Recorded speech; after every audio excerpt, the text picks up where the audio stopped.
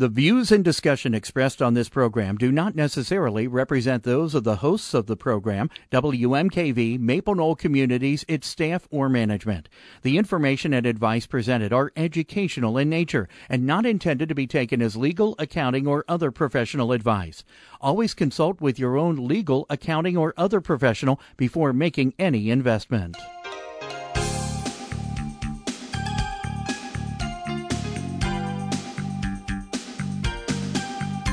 Welcome to Real Life Real Estate Investing, a show to help you gain financial freedom by investing in real estate. Brought to you by the Real Estate Investors Association of Cincinnati and the Ohio Real Estate Investors Association. You're listening to Real Life Real Estate Investing on 89.3 FM WMKV. And now your host, Vena Jones-Cox. Good afternoon. I am Vena Jones-Cox, and this is Real Life Real Estate Investing, your nation's public radio source for what you need to know to build your wealth through investing in real estate. And today is question and answer week here on Real Life Real Estate, which means I came in here completely without a topic. The topic is whatever you would like to discuss, be it about buying properties or selling them or management or borrowing money or the real estate market or whatever you would like to talk about. All you have to do to participate in Real Life Real Estate Investing's Question and Answer Weekend, my goodness, I do hope you participate, is give us a call at 772-9658 if you're here in the greater Cincinnati area.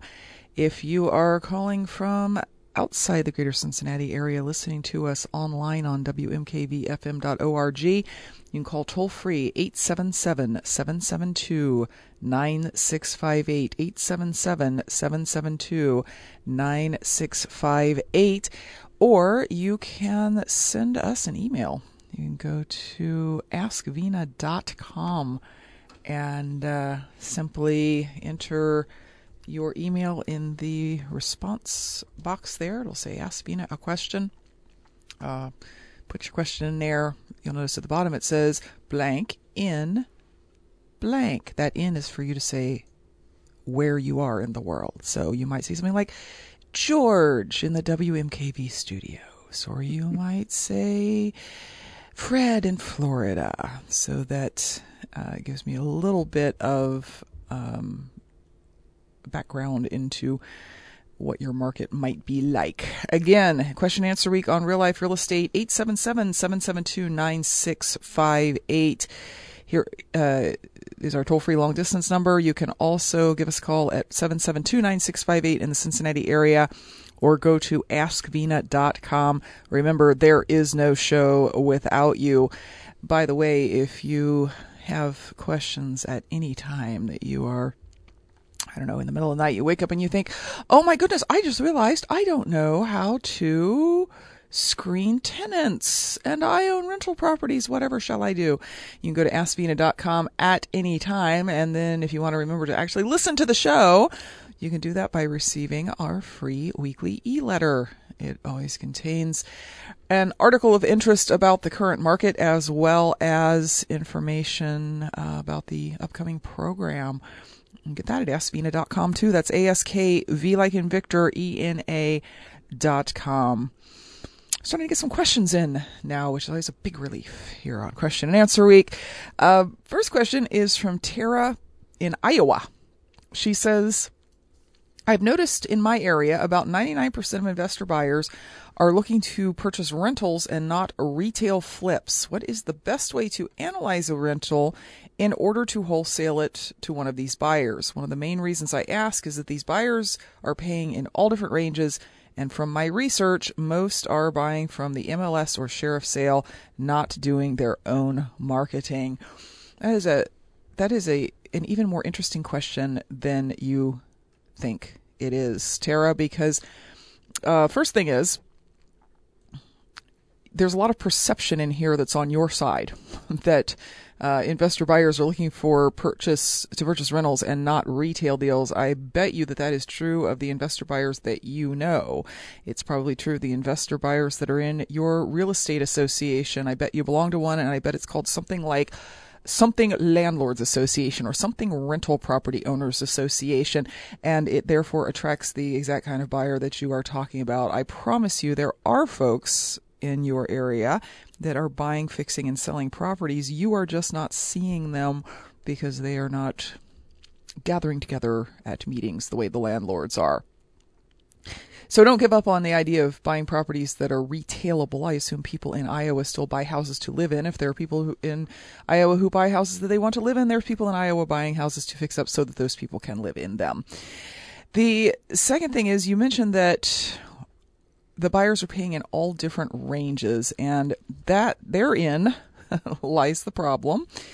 In terms of giving you a number and saying, oh, well, all landlords will pay X percent of the value of a property. Landlords, unlike retailers, focus on different aspects of the profit that can come out of rentals. Some are very, very interested in the current cash flow and not so interested in the overall price. Others don't really care so much about how much money am I going to make every month right now. What they care about is how much am I going to make when I retire and how much equity am I buying right this second. So the way to go about sort of figuring out what these people are doing and why is go ask them. Talk to your buyers. Say, what would make you want to buy a property here in Iowa? What is your favorite kind of property? How do you figure out what you're going to pay? Do you have some formula like 60% of the after repair value less repair costs, which, by the way, is a very common formula, Tara? Or do you have a formula based on return? Like, do you say, I want a 12% cash-on-cash return on the property, which, by the way, is another very common formula for single-family homes. Ask around. You'll probably find that there's 2 or 3 formulae that are in use a lot and that they apply to different types of properties. You'll typically find that the folks who are buying properties in the mid-range houses, like starter homes, but they're renting them, are looking to pay a particular percentage of value, where the folks in the lower end homes are looking for a certain cash flow or return. But yes, Tara, talk to your buyers. That's an important step for every wholesaler. You're listening to Real Life Real Estate Investing. It's question and answer week. We're going to go to the phone now, starting on line 1 with David here in Cincinnati. David, welcome to Real Life Real Estate. Hi, Vina. How are you? Very good, David. How are you? Good, good. I have a property in downtown Cincinnati, and I have some difficult tenants. They don't always pay on time, and they are now month to month, and they have been for quite some time. What is the is it easier to get rid of someone if they're month to month versus just kind of evicting them? I'm just not kind of sure what kind of rights or authority or power I have in terms of getting these people out. If I say, yes, your month, I'm going to terminate your lease now, you've got to be out by the 30th. Or what if they're not out by the 30th? Well, yes. Okay. Let's take one step backwards, David. If you listen to the program, you know I play devil's advocate a lot. And sure. let me ask you this: when they pay late, do they pay their late fees? No, I haven't been charging them late fees. I'm too nice of a tenant. They simply just are just paying behind. They're actually behind right now. Mm-hmm. Okay. Well, okay. Number one is toughen up, because if you let I know I've gotten tough on all my other properties. This one, it's just it doesn't flow very much, and it's always a pain to get someone in there. Period. Mm-hmm. So when I have someone in there, I try to kind of nurture them along, because if I don't have anyone, then I lose a lot of money each month, and I'd rather be a little behind than lose a lot each month. Well, let me tell you, David, tenants pretty much treat you the way you teach them to treat you. And the reason, of course, I asked the question about were they paying the late fees. I have a very expensive property, and the payment is extraordinarily high when it's vacant. It'll kill the cash flow from 3 other properties in the months that it's vacant. And because of the timing in which I bought it, even when I'm getting rent, it doesn't quite cover the mortgage payment. Sounds like mine. Yeah. Except that the tenant that I have in that house has been late with her rent for about 32 of the last 36 months. And by the time now I always end up getting the money. It may be on the 15th, it may be on the 20th, but she always pays the 10% late fee. And that is what has kept that property afloat for the last 5 years, is that she is paying like $150 a month in late fees by the time she pays her 10%. So, the first move with this might not be empty it, since empty is a problem. The first move might be to go to them and say, look, you seem like nice people. I can tell there's issues here, but you know what? I got a mortgage payment to make, or neither one of us is going to have a roof over our heads. So the payment will be here on the 1st next month. And if it's not here by the 5th, there's going to be a 10% penalty. And if it's not here by the 10th, which is the first day you can deliver notice, you're going to be getting an eviction notice. So we can do it, we can do it your way or we can do it my way. Either way, I'm going to get my rent on time, whether it's from you or someone else. Yeah. And, I've got 2 other properties that I now, or 4 other properties actually. They're duplexes, and I've got them all rented and all situated. So I've been pecking them off one by one and getting them shored up. Because you can't do them all at once. It's too much to deal with. Yeah, I get it. So this is the last one that I'm coming up against, and I guess that's kind of was going to be my approach. That I was going to take a tough stance and say, listen, either you pay. In fact, rent's going to go up. Either you pay it or get out. And I didn't know what to do at that point if they just don't pay. Well, okay, so if they don't pay, that's actually the faster process. If they don't pay, I assume your lease has an on-time rent date and a late rent date, something like the 1st and 3rd or 1st and 5th. Okay, if they have not paid by midnight on the late rent day, you issue them a 3-day notice. You can get a copy of that from the Hamilton County Court. Okay, that 3-day notice says you have 3 days to pay or move, and then if those 3 days pass, and by the way, you can't count the day you delivered it, so it's really not a 3-day notice, it's really a 4-day notice or a 5-day notice. Then you go down, you file the eviction, they post the door, blah, blah, blah. You get your court date probably 20, 25 days later, and if they still haven't moved, you can call the sheriff 10 days later and they set you out. They set out the tenant, they're not going to set you out for evicting the tenant. We're not there yet. Now, if they do pay and you decide you just need to get rid of them, because you just cannot take the late thing, what you have to give them, even though they are no longer on a lease, is a 30-day notice. The 30-day notice has to encompass an entire rental period. So today is April 24th, thus dating the show so that George cannot run it as an evergreen ever. Today is April 24th. You would want to give them the 30-day notice on the 30th to be out on June the 1st. Okay. If you give it to them on May the 2nd, it would have to be out July the 1st. Okay. It has to encompass an entire rental period. Okay. Okay. Now, the fact that you gave them notice on May the 30th or April the 30th does not mean they don't have to pay their rent on May the 1st. If they don't pay their rent on May the 1st, you can toss that one, proceed with the regular eviction for non-payment. Okay. Okay. Now, say in the event that I go ahead and give them the 30-day notice, what if they're not out in 30 days? If they're not out in 30 days, you start the eviction process on the... Then you go through that cycle. Okay. Right. But it sounds like what you said through Hamilton County, it's a 30-day process, basically, to evict someone if you're on top of it. Did I understand that right? That is approximately correct, yes. And wow, that's faster than I thought. I guess I've always heard horror stories how it takes months and months and months to get people out. Well, it does take a lot of that you hear is people who aren't even delivering their first notice till the 15th of the month, and then they're saying, oh, well, I lost 2 months rent. Well, yeah, you did because you got started late and then you didn't file things on time and right. Blah, blah, blah. Realistically, if they don't move, if they make you set them out, which is not terribly uncommon, I guess, you're probably looking at 45 days till their stuff is on the curb from the day you file the eviction. Okay. Fair enough.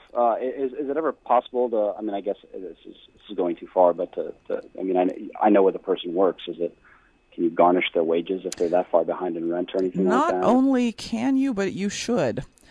Again, tenants treat us as an industry the way we teach them to, and the way we've taught them as an industry to teach us is not pay your last month's rent. And don't worry about any damages you've done, because no one's ever going to go after you. Now, there's a process to that as well. You actually have to get a judgment in order to do that. You can't just go down to the court and say, he didn't pay his rent. Start taking part of his paycheck. Right. The judgment is second cause in an eviction. So you do have to go back to court one more time and say, yeah, he did, here's the damage deposit I had. Here's the rent they didn't pay. And then here is the damages that I actually had to fix. So they owe me X dollars and I want a judgment for it. And once you have that judgment, you can start garnishing wages and all kinds of other cool stuff. Okay.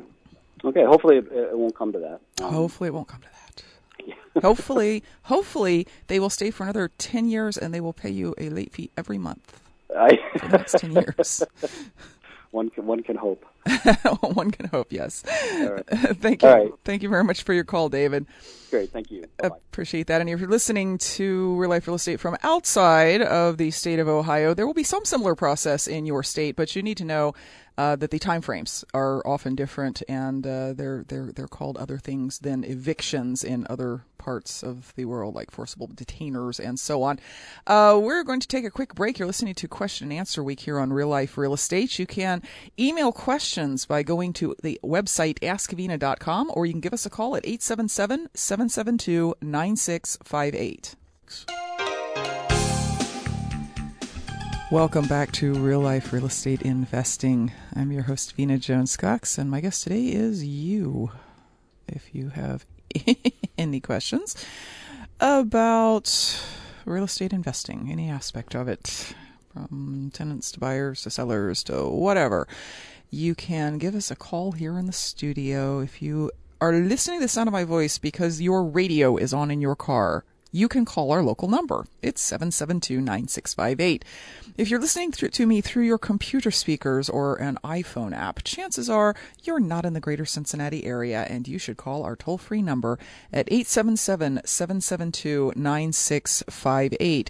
If you are listening to us on the podcast, don't bother to call because this show happened a week ago or more, but you can always listen live on Wednesdays from 5 to 6 p.m. Eastern Standard Time at WMKVFM.org, and that's a way to get your questions answered while we are on the show. And oftentimes I have a guest with some special area of expertise, and then you call me weeks later with a question on it because you listen to the podcast and are just now catching up with what is going on Real Life Real Estate. You can certainly do that anytime, but we are live from 5 to 6. Or if you know we're live from 5 to 6 but haven't checked out the podcast, you can do that. Go to iTunes. It's under Real Life Real Estate. A question from Lydia in Orlando.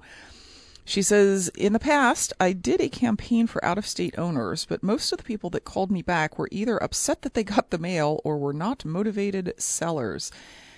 I'm sorry, I have to stop there. I know that's not your question, Lydia, but I have to stop there and say, if you don't get a call from a person who for some reason is upset that they got a piece of mail every so often, you are not doing enough marketing. And it really disturbs real estate investors when they mail out a postcard that says, hey, I'd be interested in buying your house, and someone takes the time to pick up the phone and call and yell at them. Like, why did you put that mail in my box? How dare you want to buy my house? And they'll often just sort of give up on the whole campaign thing. It happens, and it's weird. I mean, like when you get a piece of mail you don't want, what do you do with it? You throw it away, right? You don't pick up the phone and call the person who sent it to you and say, how dare you clog up my mailbox with things I don't want to read? So yeah, it's going to happen to you. And it's not particular to out-of-state owners, although you're indicating that there were several people maybe who did this. So you might want to take a look at whatever your mailing campaign was and see if that could have had anything to do with it. But let me actually answer your question now that I've said what I wanted to say. I've been considering a mail out to probate and or divorced people, okay? Two very touchy things, all right? If you are mailing divorces, be aware that you're going to get a lot of deals that are overfinanced, and the reason the people need to sell is because they cannot afford the property on one income. Also be aware that you are going to find yourself in a lot of situations where one of the two people wants to sell and the other one doesn't, and you're going to feel like you're playing marriage counselor. And under no circumstances, if you're going to do that mailing, do you put the word divorce, divorcing, anything in the mailing. I had a student one time who notified a woman that she was getting divorced through her mailing, which, I mean, that student, of course, found it in the public record. The woman got the letter, called her up and said, "I don't know what you're talking about. I'm not getting divorced." Hell, yeah, she was. She just didn't know it.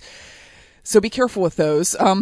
Do you recommend that I buy a list from a broker, go to the courthouse, or contact attorneys? My time is limited. I wanted to get more for my money and time invested. One of the list brokers I used may have gone out of business since their website is frozen and no one answers the phone. I know you don't want to give any names on the radio. It's not that I don't want to give any names on the radio, Lydia. It is the downside that goes with all the upsides of public radio. Like, you don't get sold to constantly here. It's not. And now, if you want to know the rest of the story, buy my guest's course. You get actual information. The downside is we also can't say, and my guest has a great course, and here's what it's called. So if you can get a probate list from a list broker, in some areas those are available, and some they are not. It depends on how easily available they are at the courthouse. List brokers typically aren't going to send someone down to the courthouse to find probate so that they can sell you a list. That's just not economically feasible, given that there are, 800 counties in the country or something like that. So if you can get a probate list that way, that's a perfectly good way to do it. I don't know of any list brokers who specifically have probate lists in Orlando, Florida. So even if I could tell you, I wouldn't know the answer to that. Going to the courthouse or sending somebody to the courthouse is always a good way to do that. Again, be careful with what it is that you are mailing to probates. Don't avoid the fact that somebody has died. Offer your condolences. And if I may make one more suggestion, since you don't seem to relish getting those "why did you write me" calls, I found that I get a lot of those calls from probate only when I have written to the spouse of the deceased person.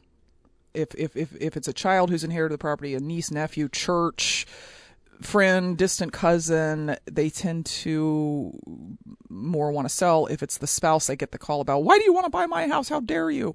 So again, be careful with that, Lydia. But yes, that is a good list.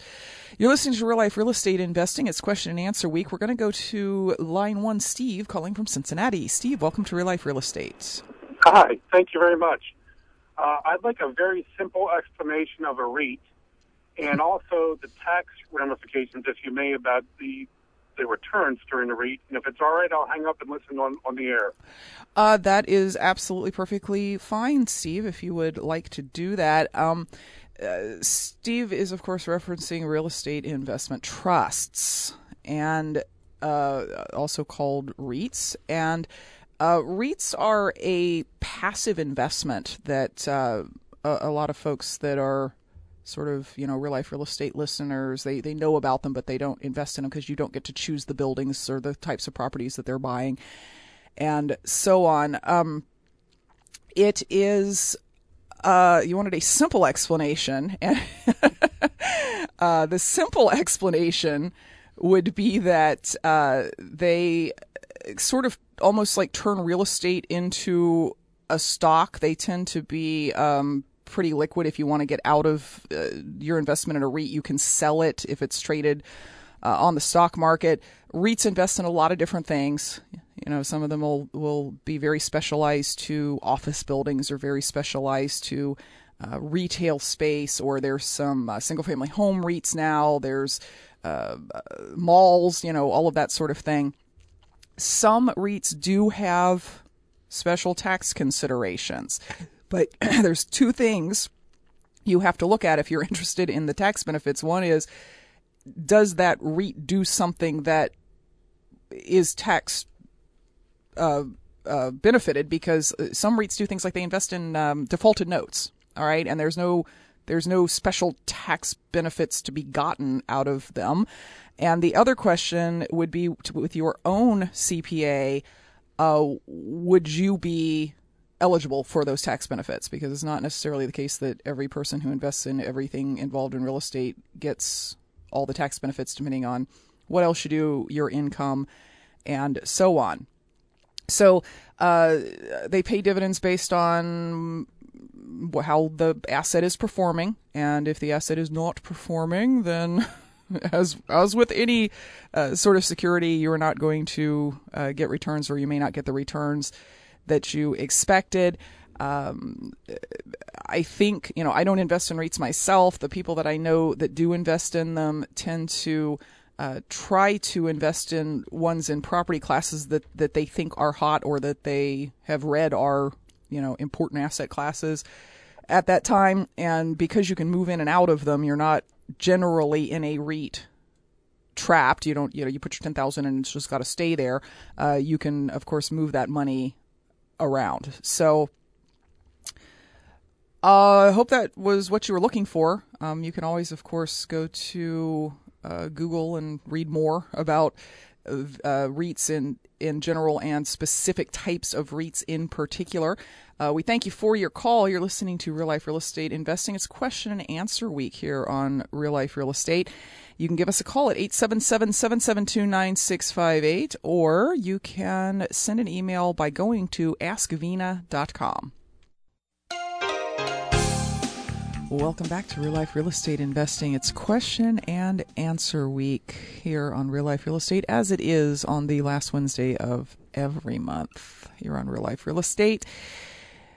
Had a variety of interesting questions come in already, and I'm sure you are sitting there with the most interesting question of them all and thinking, oh, but no one wants to know that. Oh, that's not correct. Everybody wants to know the answer to your question.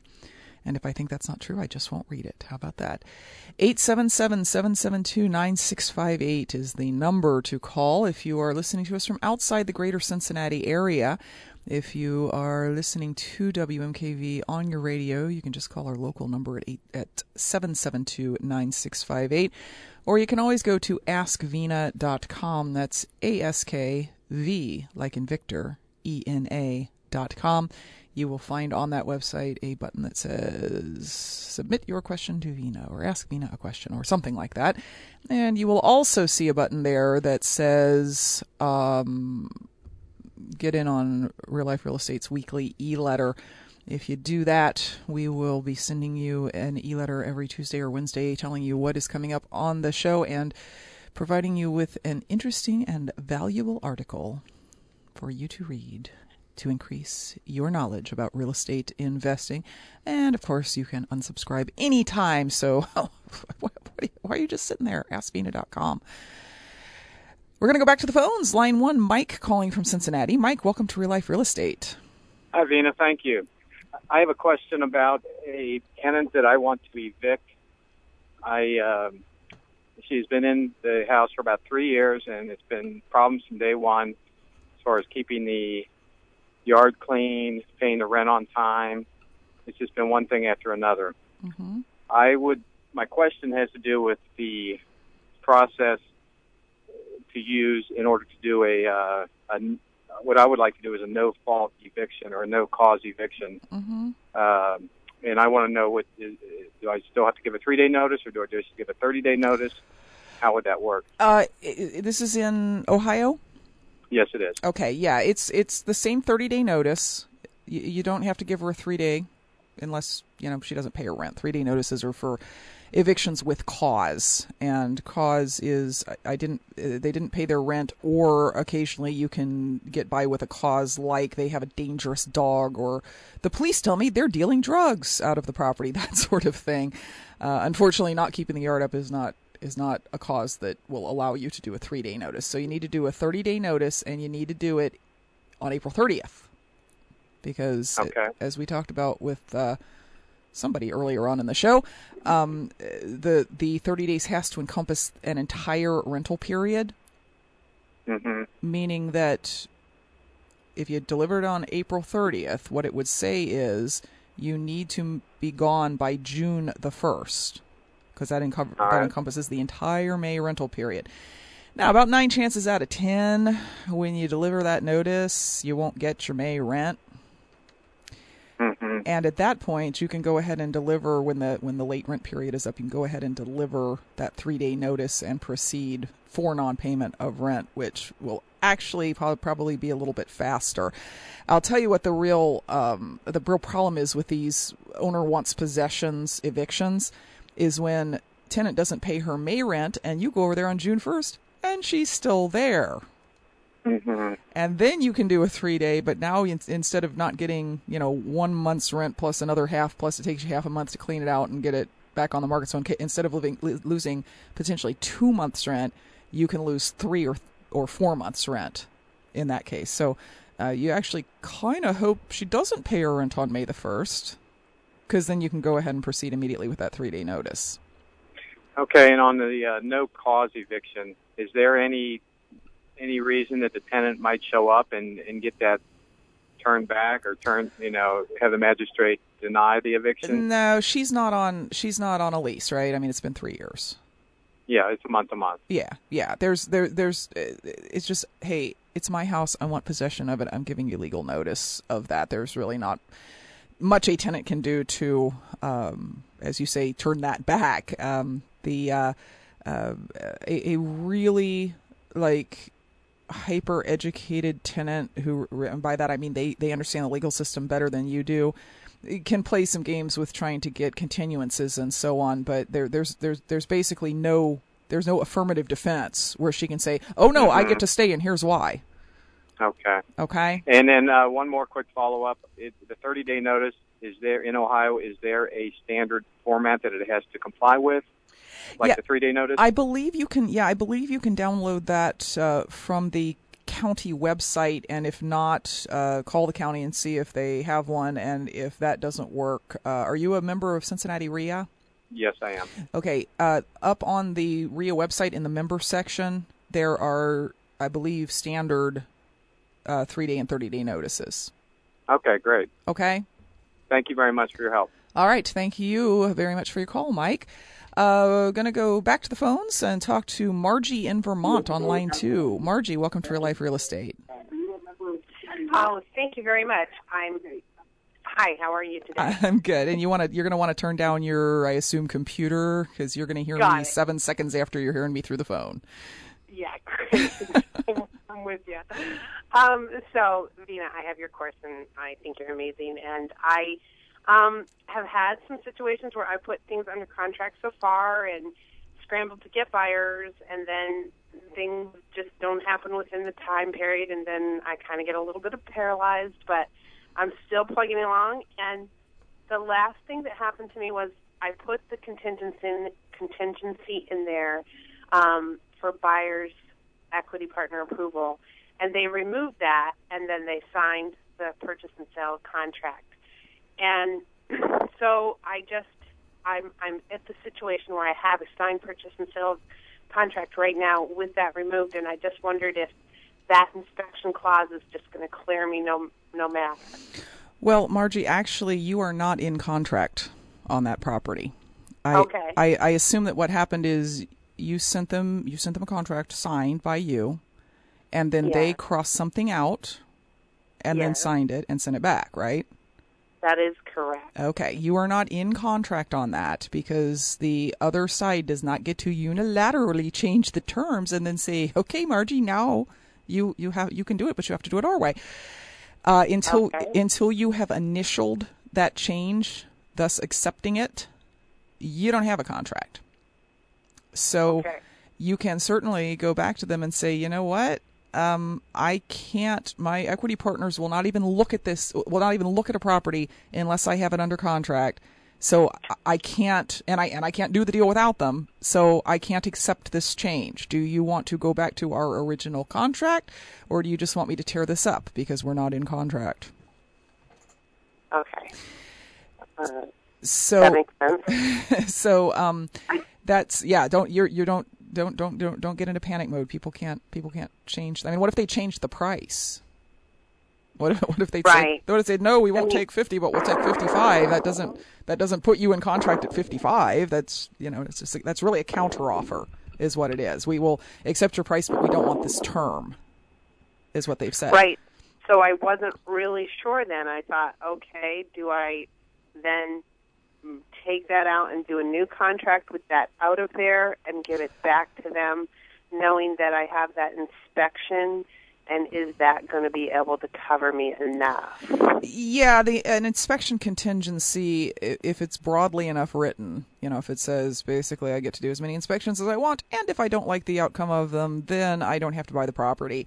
Obviously gets you out of a contract if you say, yep, I got my inspections and I didn't like them. Now, if it's very narrowly written, like some board contracts, they say it must be a written inspection. The inspection must be done by a certified home inspector. It must be delivered to our door during a quarter moon in the spring, and if not, then you have no rights here. But I assume you're using a contract similar to my contract that has a real broadly written inspection clause. I am. Okay. I thought, well, I can just send it back to them and take that out of there and just leave that inspection clause in there, and that should be okay.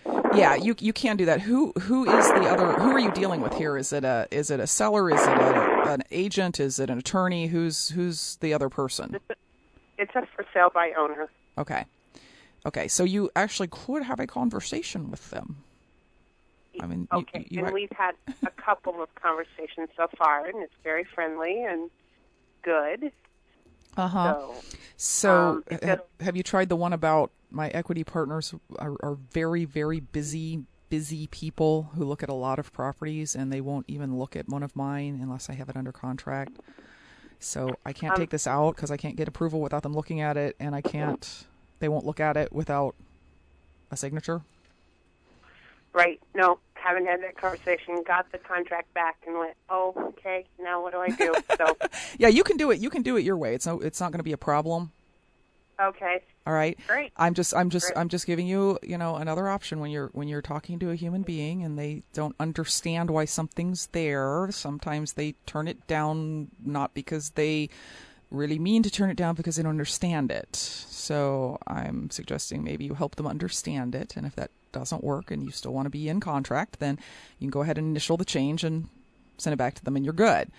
Now, let me ask you another question, Margie. You said you've had a couple of these under contract, and they haven't gone anywhere because you haven't been able to find a buyer for them. That's true. Okay.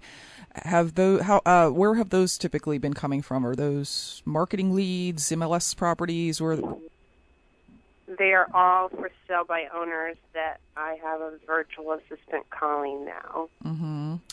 And are these true wholesale deals, or are they lease option assignments, or are you trying to get them under contract for a low price and then find a buyer for them? Is that what's happening?